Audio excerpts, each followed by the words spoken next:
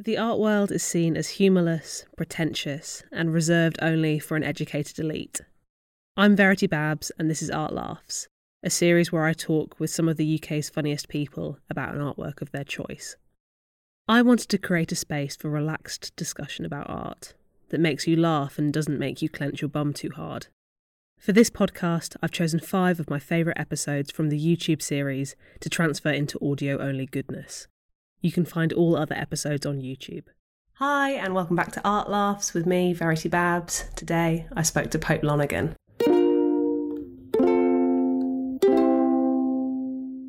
I'm here today with Pope Lonergan. Pope, please introduce yourself. I'm Pope Lonergan. I'm a comedian, Quaker, drug addict, recovering drug addict, thank God, a writer, and I used to work in elderly care, so that's something I kind of talk about a lot in my stand-up and writing and that. You have chosen a piece which makes me not want to ask you why have you picked it, but why for the love of God have you picked it? So it's Paul McCarthy, not McCartney, Paul McCarthy, and I think it was Bossy Burger. I think was the one I sent you, which isn't actually my favourite piece. It was the one I could find on YouTube that I thought was most representative of what Paul McCarthy does and what I like about it. So it's visual. He makes films, but he also makes sculptures as well. Like he did a load of sculptures that were butt plugs made out of chocolate and that type of stuff. Very scatological, all about kind of biological spillage, excess, the grotesque, and things like that. But then there's a trickster quality to one of his works as well, which I wanted to find this clip. It's like 2 little Pinocchio-looking people running in to an art gallery. Obviously this is all stuff that he orchestrated, but I think the gallery were unaware that this was going to happen. It was like it was a happening, like a situation is happening, and they ran in and they start fucking about in the art gallery, and then the security come in and like try and bundle them over and try and get these little gnome fellas out of the art gallery, that kind of that mischief and pure. It's all quite puerile, which is I as a comedian, I've got a weakness for puerility and just scatological stuff. And I think that's a recurring trope. Sounds so wanky saying a recurring trope within my own work. Like I love it. I'm here for it. Do it. But yeah, those ideas of excess and the grotesque, I find fascinating, but also find them life affirming and progressive in a weird kind of way. What did you think of the work, Verity? This is the first time that I'd seen this particular video. I've seen other bits of McCarthy's work where it similarly has this this feeling of you're not meant to watch them and feel comfortable, right? I can't remember exactly where it was, but it was a McCarthy video showing in one of those little dark rooms they have in a gallery, and most people kind of nip in for a minute, see that it was weird as fuck and then immediately leave again. And there's something it's interesting you say life affirming, because there is something it's hard to describe, but quite awakening and sort of aware of yourself to make yourself watch this, even though everything about everything in your body is telling you to just leave it alone. So in Bossy Burger, essentially, I'll throw up some screenshots and also I'll link in the comments where you can watch this on YouTube. But basically, a guy with a chef's hat on is doing some drawings and kind of constantly asking you what it is, laughing, and at one point he sort of punches his hand through a wall, and it's just all really uncomfortable. And these sort of clown-like figures with prosthesis, I think that's the right word for prosthetics. Prosthetic. And it's just very uncanny. And this thing of, they refer to it in like surrealism as this idea of the abject. So things that you do not want to look at are things that you're like you say, scatological stuff is abject, human cadavers are abject, things that make you want to like your brain is telling you not to look at, basically. Yeah, I that's exactly it. That the abject, which is a thing I'll return to time again, and it is this like the viscera and the potency of that kind of stuff. And obviously you've got that he's wearing like a mask, isn't he? Sort of an Alfred P. Newman like Mad Magazine type looking face, and there's so the reason I say is. You can use it for progressive ends. For instance, is I worked in elderly care for about 9 years. There's a profusion of piss and shit and everything spilling out of these people. Yeah. It's the vagaries of aging. We don't want to confront it, but that is what happens. And I don't say that to demean these people or to strip them of their dignity or anything like that. I say it to actually try and normalize it in a weird way. Like so what I think happens is that especially when it comes to elderly care and stuff, is that people aren't inured to that stuff, to the piss and shit involved in aging. So when they're confronted with it, they look away. They want to look away. They don't want to have to deal with it. And when they look away, that can lead to neglect. That can lead to deprivation. And if you actually show people it, and you represent it, and there's a certain amount of verisimilitude to the representation, then it's preparing them for this thing they have to actually deal with. And that's why I'm writing, I'm going to slip this in casual, try and be casual about it. I'm writing a memoir for Penguin about elderly care, funny memoir, elderly care, comedy, and my drug abuse and that. And I said, I think that was one of the justifications I had for you're writing about the more, I mean, of course it will be like tender and heartfelt, but then writing the more corporeal parts of aging, and there's bits in the book as well, like I've just written a bit about, I mean, this is fucking. I've had about 7 breakdowns. I've had my fair share of breakdowns in my life, just wall-to-wall breakdowns. I'm all right now. You've had your share and someone else's share. Yeah, exactly. You've done your time.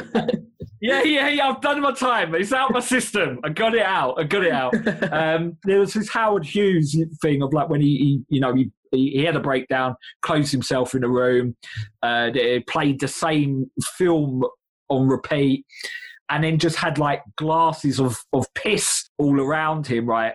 And I get it, because I went for a stage of like I lived in a house that was a rundown house, and curling corners of linoleum on the floor and rotting skirting boards and fucking internet wires like ground vines or something. It's just shit abject house, and I didn't ever want to leave my room, so I took to filling up 2-litre empty 2-litre bottles of Diet Coke with piss, and not basically hoarding piss and not even discarding of the piss. But then the weird thing was, when people would come round, rather than me like being ashamed of the big fat bottles of piss, my opening gambit and like welcome to my home would be to go, look, there's a massive bottle of piss there. Have you noticed my big bottle of piss?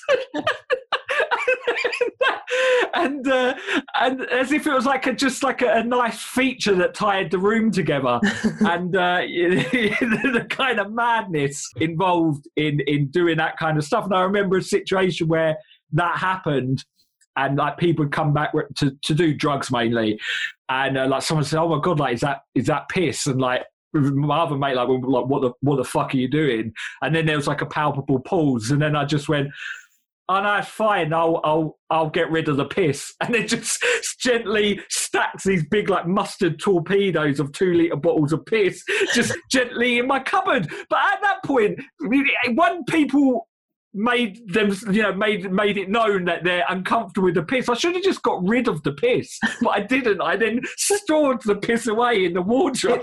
It's like when artists have a bad, like a certain audience doesn't like the work they've done, and they're like, well, you just don't understand good art, someone else will. Like you'll take the piss bottles out and someone else will be like, bravo.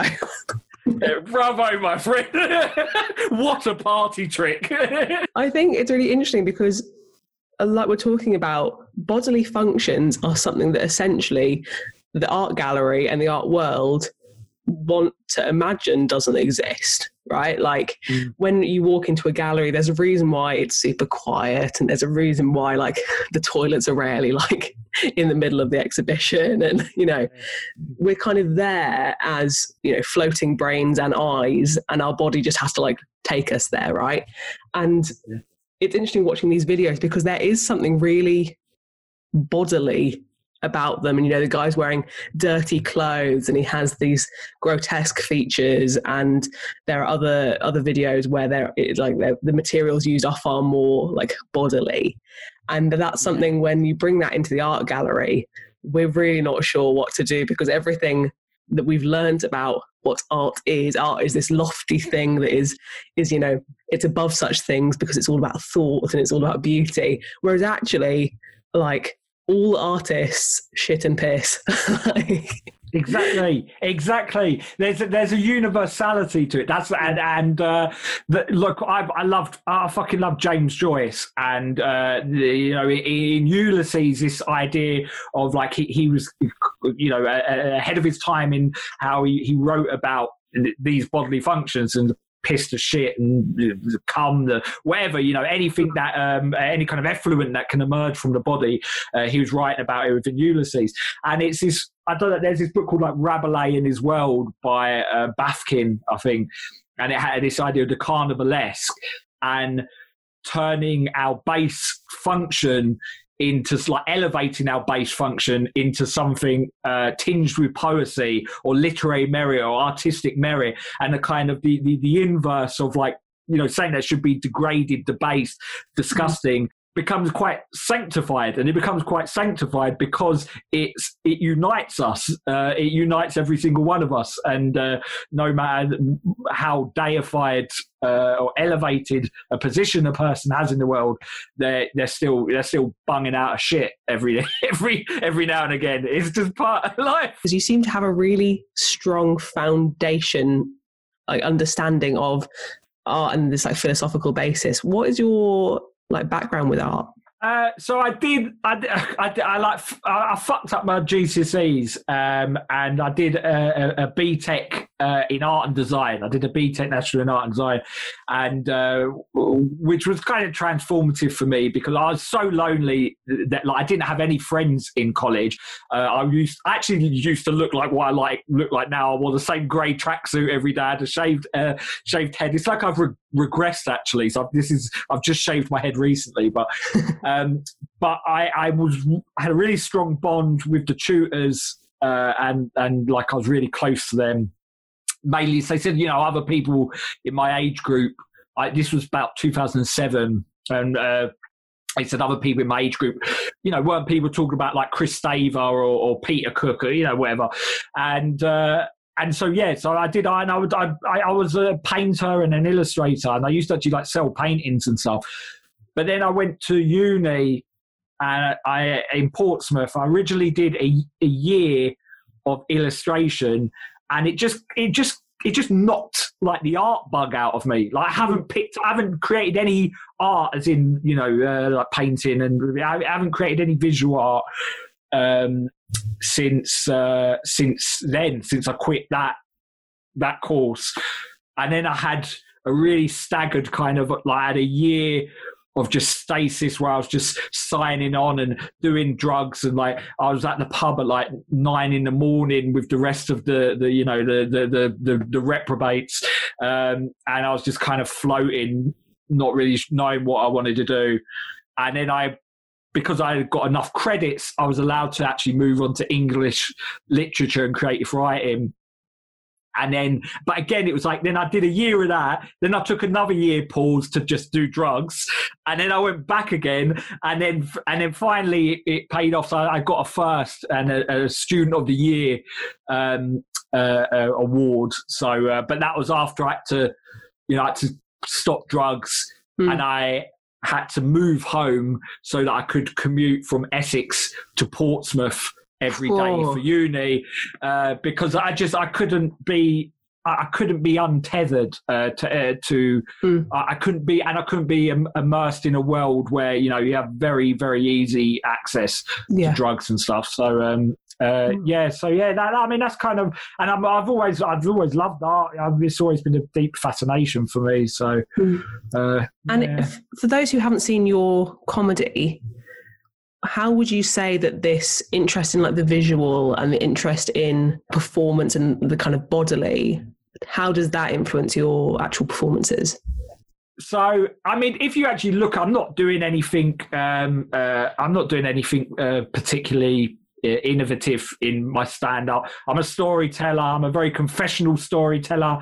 The idea of confession and purging as a kind of ablution ritual, that's really deeply fascinates me. But then this is a sort of highfalutin way of talking about material that is, I'll talk about washing old man's knobs. Like it's not anything that, I mean, if you want to be really poncy about it, you could talk about how transcendent it is in some ways, but the actual stand-up itself is pretty stupid and puerile, and me talking just about drug abuse and elderly care and that kind of thing. So it's what I did a big talk with Stuart Lee yesterday and a panel of brilliant academics who write about comedy, and they were saying with comedy, like the question we were supposed to answer but not really was, is comedy art? Obviously the consensus on this panel was it is art, but we were saying but it's best to pretend it's not, because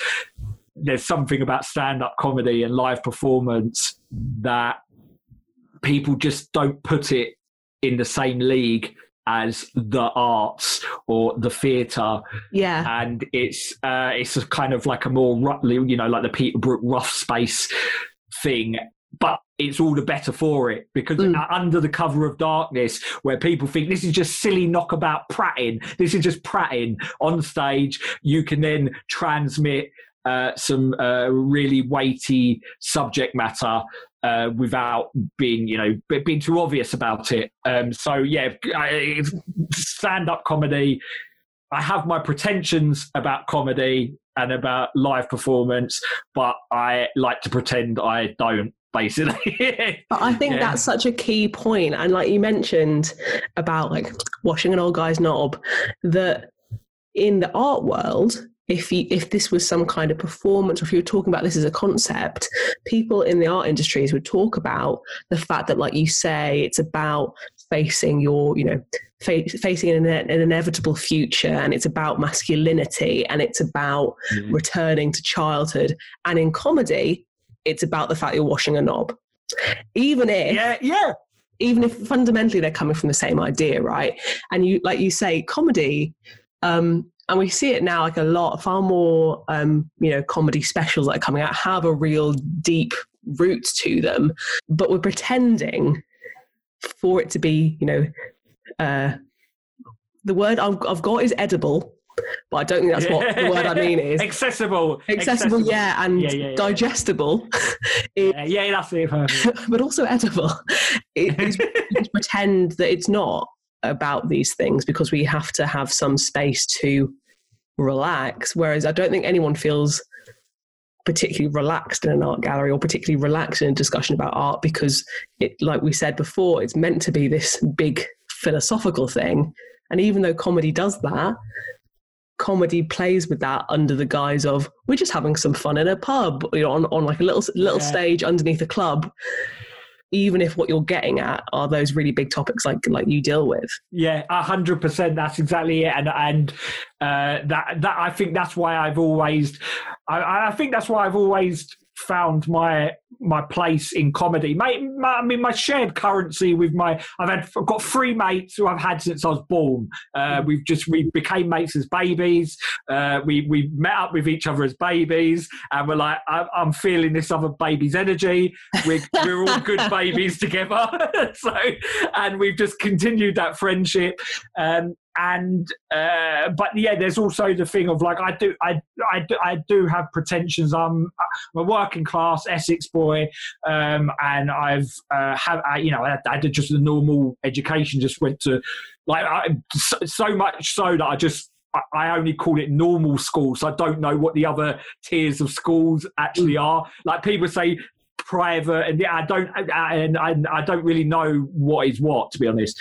So I've had that kind of background, and I've overcompensated by sort of being a voracious reader because I'm worried about there's going to be judgment because I talk in this bastardized Essex accent in a kind of colloquial way. But so I do have those pretensions, but my dad would take the piss out of me if I talk too wanky or too poncy about something. So when I'm in a comedy space, we're obviously hyper aware of like, don't get too arty-farty about this.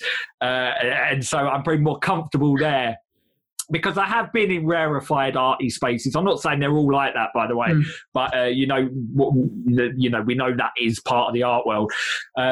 And yeah, I'm very interested in what people have to say and how they speak, but I don't feel fully at ease in that world. So, which is maybe a reason I kind of diverged away from it. Or I could have done the like enfant terrible thing of like, yeah, I'm rough working class boy in the art world. But I always gravitate towards comedy, so I love it. The problem is, like, I went to a very normal school, but unfortunately, having this accent means that no one at any point is surprised that I did a history of art degree. And it means I can get away with the fact that actually I really don't like reading. I've hardly read anything. But if I can say it in this voice, people will go, I'm sure that she knows what she's saying. So, lucky to get away with it. Thank you so much for taking the time to talk to me today. It's been really, really brilliant. Could you let us know where it's best to follow you and keep up to date with what you're doing? Of course. Thank you as well. It's been a really lovely chat. And so Twitter at Pope Lonergan. I've got a podcast as well, which is Pope Lonergan is Plimmin and Lompin, which you can find out as one of Stuart Lee's lockdown recommendations, which was very kind of him. And yeah, I'm writing a book for Penguin, which will be, it probably won't be out till 2022 yet, but that'll come out eventually. So yeah, they're sort of good places to find me. You can follow Pope in the ways written below. As per usual, you can follow me at VerityBabsArt on Instagram. And please do make sure you give us a subscribe and all the rest. And I will see you next time.